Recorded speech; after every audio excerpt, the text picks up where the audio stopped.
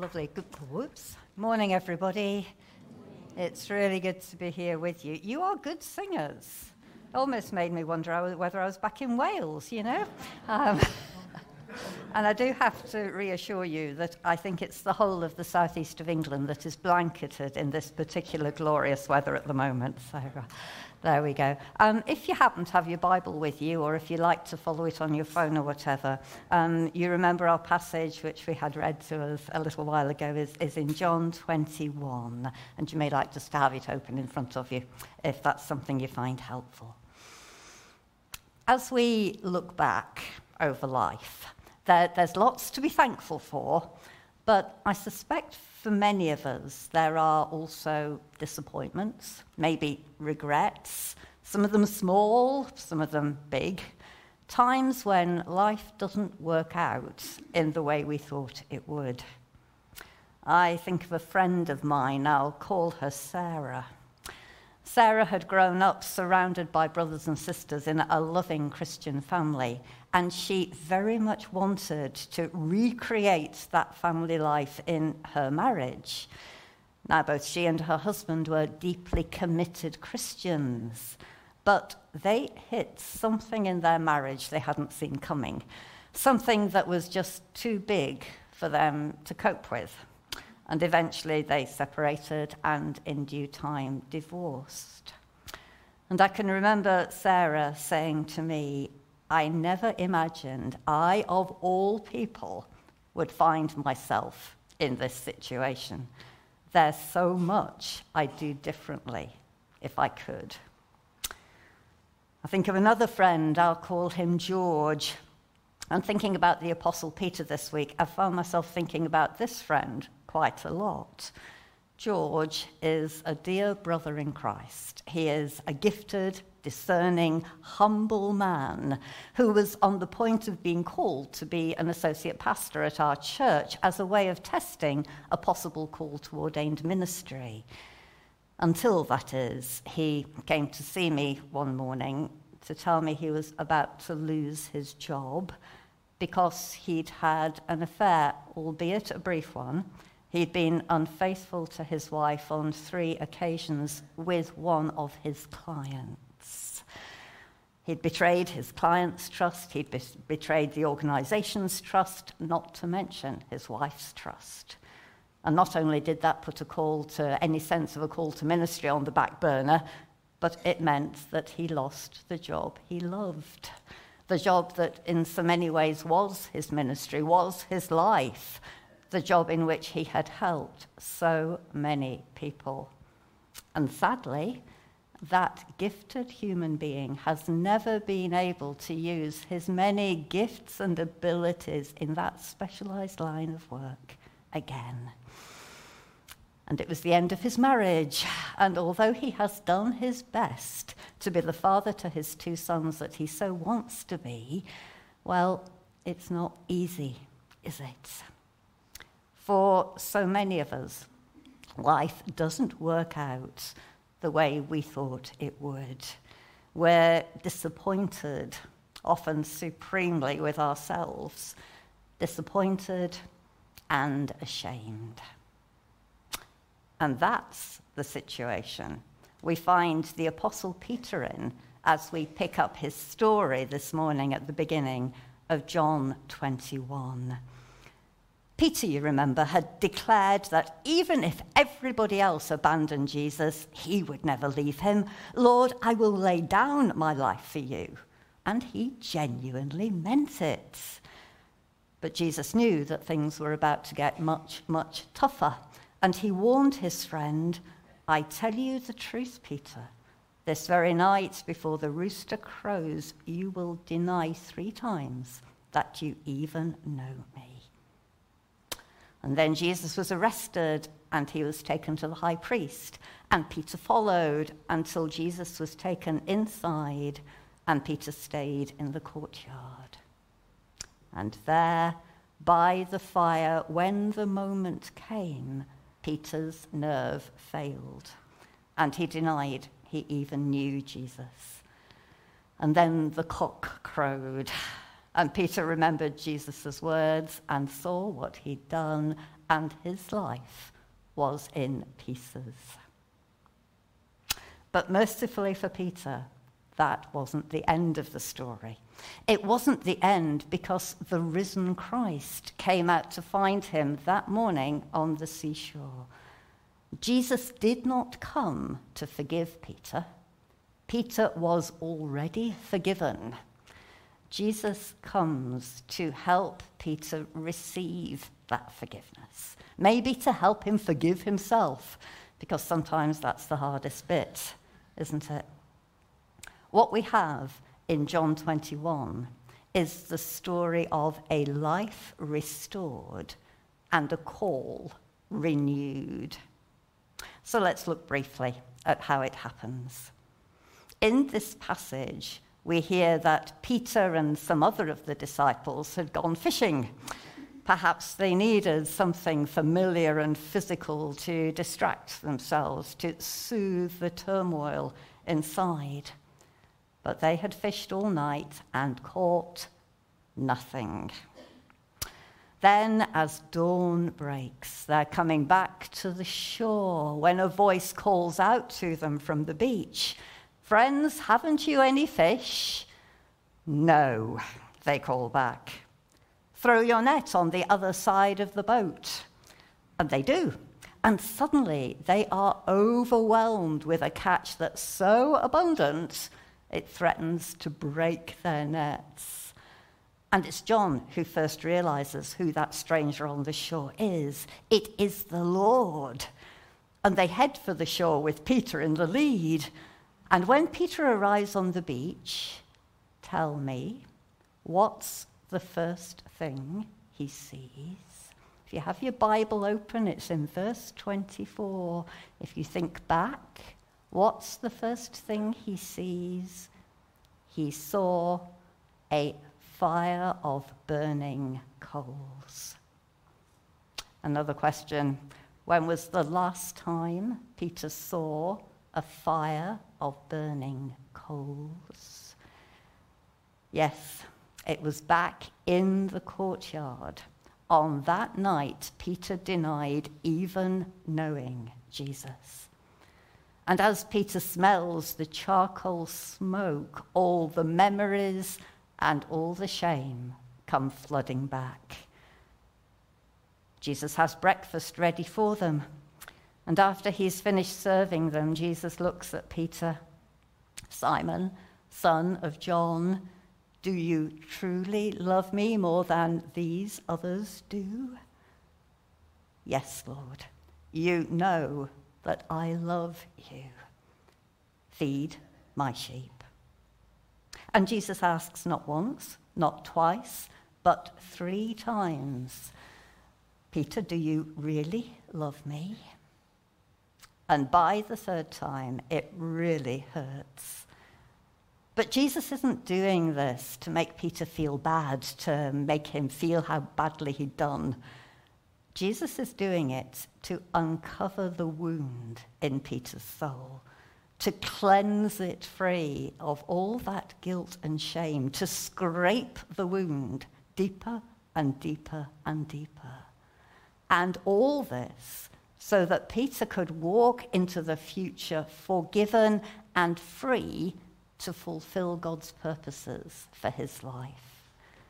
This is the story of a life set free and restored.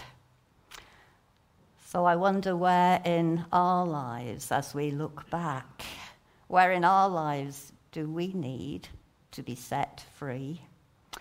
Set free from lingering shame, set free from the pain of disappointment, from the haunting memory of failure. Where are the wounded places that Jesus is asking us to let him into so that he can apply his forgiveness and his healing to us? It's a question that comes to us personally, but it's also a question that comes to us as a church. Are there disappointments for us as a church, failures, memories that hold us back together as a church? things that have gone wrong that still have power over us and from which we need to be set free. This is the story of a life restored and of a call renewed. And those two things are inseparable. Peter is set free in order to follow Jesus' call into the fullness of God's purposes for his life.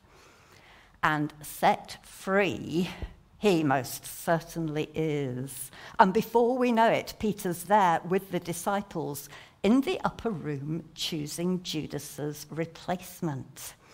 And the part of me says that's a bit of a cheek.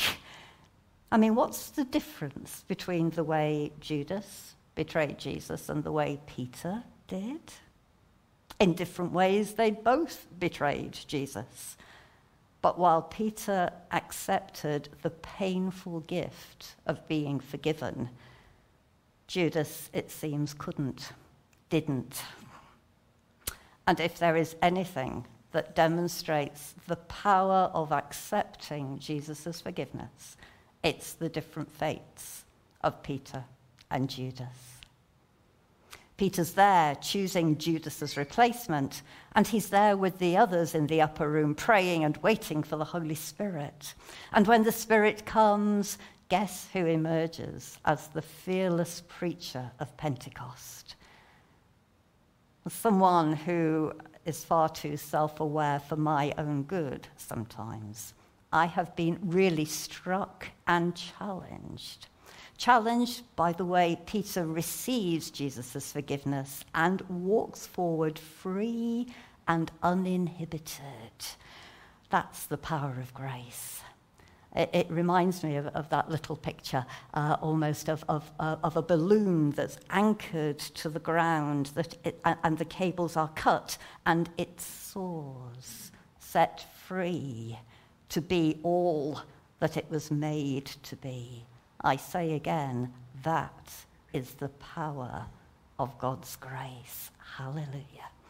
One writer puts it like this: perennial grief and remorse over our failings are antithetical to grace, a denial, a refusal of grace, and contrary to the way God deals with us. A life restored and a call renewed. This word call sounds very spiritual, doesn't it? We talk about ministers, missionaries being called, and occasionally deacons too. But the truth is that we are all called, because God has a purpose for each and every one of our lives, a part for each of us to play in Jesus' great call to his church, to give ourselves to God's wonderful mission of healing and redeeming his world, drawing his world back to its true self in him. And if you've been baptized, then you have been ordained to be a missionary, not necessarily going to the ends of the world, though maybe that, a missionary wherever God puts you, ordained to play your part in God's great and wonderful mission. It's been said it takes the whole church to take the whole gospel to the whole world. And that means we all have a part to play. One of the things that happens in churches when we're between ministers is that we're suddenly all a bit on the front line, aren't we? It's as if we're all sitting in the front row, and that's some people's favourite place and some people's definitely not favourite place. But we're all in the front row, and I know that means to some people you need a chair in front of you just to sort of help you stand up and keep upright and all those sorts of things. That's absolutely fine. Bring your chair with you. Push it like a trolley. But we're all in the front row. And God is opening up a space in front of each of us. And he is inviting us all to take a step forward, a step deeper into the plans and the purposes he has for us. Sometimes when churches are in between ministers, their only focus is on finding the new minister. And when that happens, it's possible to miss what God is doing with us now. It's possible to miss the opportunities that God is giving us to grow as disciples, to step deeper into what God is calling us to be. Peter was in an in-between time. We are in an in-between time. And notice, would you, that what happens in the in-between time is essential to what happens in the future. So I wonder, where's God asking you to play your part? What's that next step He's asking you to take? What's God asking you to do for Him? A restored life and a renewed call. But John's gospel doesn't end there. John's gospel ends with a revelation of abundance. This sense of abundance is there throughout the gospel, but in this final chapter, we have this superabundant catch of fish, so overwhelming it threatens to break their nets. And then the very last words in the gospel, that very last verse, and I love this verse. I just think John must obviously have seen our house overwhelmed with books. There in verse 25, the last verse in the gospel, Jesus did many other things as well, and if every one of them were written down, I suppose that even the whole world would not have room for the books that would have been written. There is an abundance in Jesus that cannot be contained, an abundance of life, so that in those times when survival is success, we can sink our roots deep into His life and His love and be sustained. An abundance of life, of love, of grace, of mercy, and maybe supremely in these days, an abundance of hope. In these days which are so bleak for so many, we have an abundance of hope in Jesus. We have hope because we know that what we see around us isn't the end of the story. Because of the life, death, and resurrection of Jesus, we know that the day is coming when the victory of God's abundant love in Jesus will be revealed to all, and the kingdom of God will be established in all its fullness. In Jesus, we have abundant hope, and we are called to share that hope in every way we can with everyone we can. And we see that happening. We see that happening throughout this country in churches loving their communities through initiatives like night shelters, food banks, warm banks. There's pictures, St. Peter's Church in Streatham, if you know South London. And it's not just the practical provision even, is it? It's the conversations, the welcome, the friendship.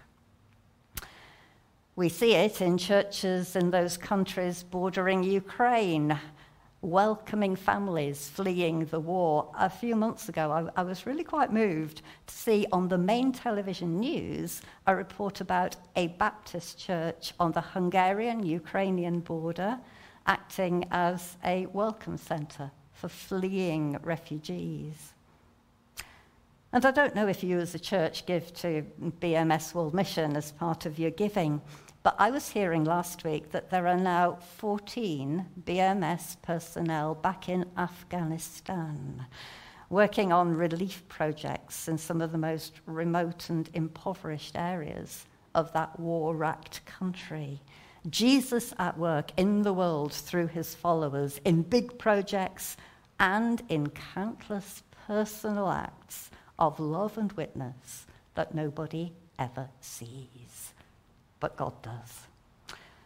And wherever we are, whatever the situation, always being ready to give a reason for the hope that is in us, the hope that sustains us in our serving. Jesus at work in his world, even through flawed and often failing people like Peter, and flawed and often failing people like us. A restored life, a renewed call, and a revelation of abundance, an abundance we receive through trust and through obedience. So, what is God saying to us this morning? Because the risen Jesus is here, standing among us every bit as he was there, standing on that seashore that morning. Here, come to restore and renew and call afresh. And so we're going to draw towards the end of our morning by allowing God, inviting God to search, to probe, to stir our minds, our hearts, our lives.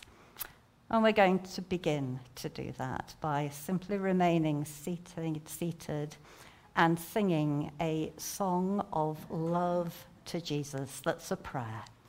The song that says, Jesus, be the center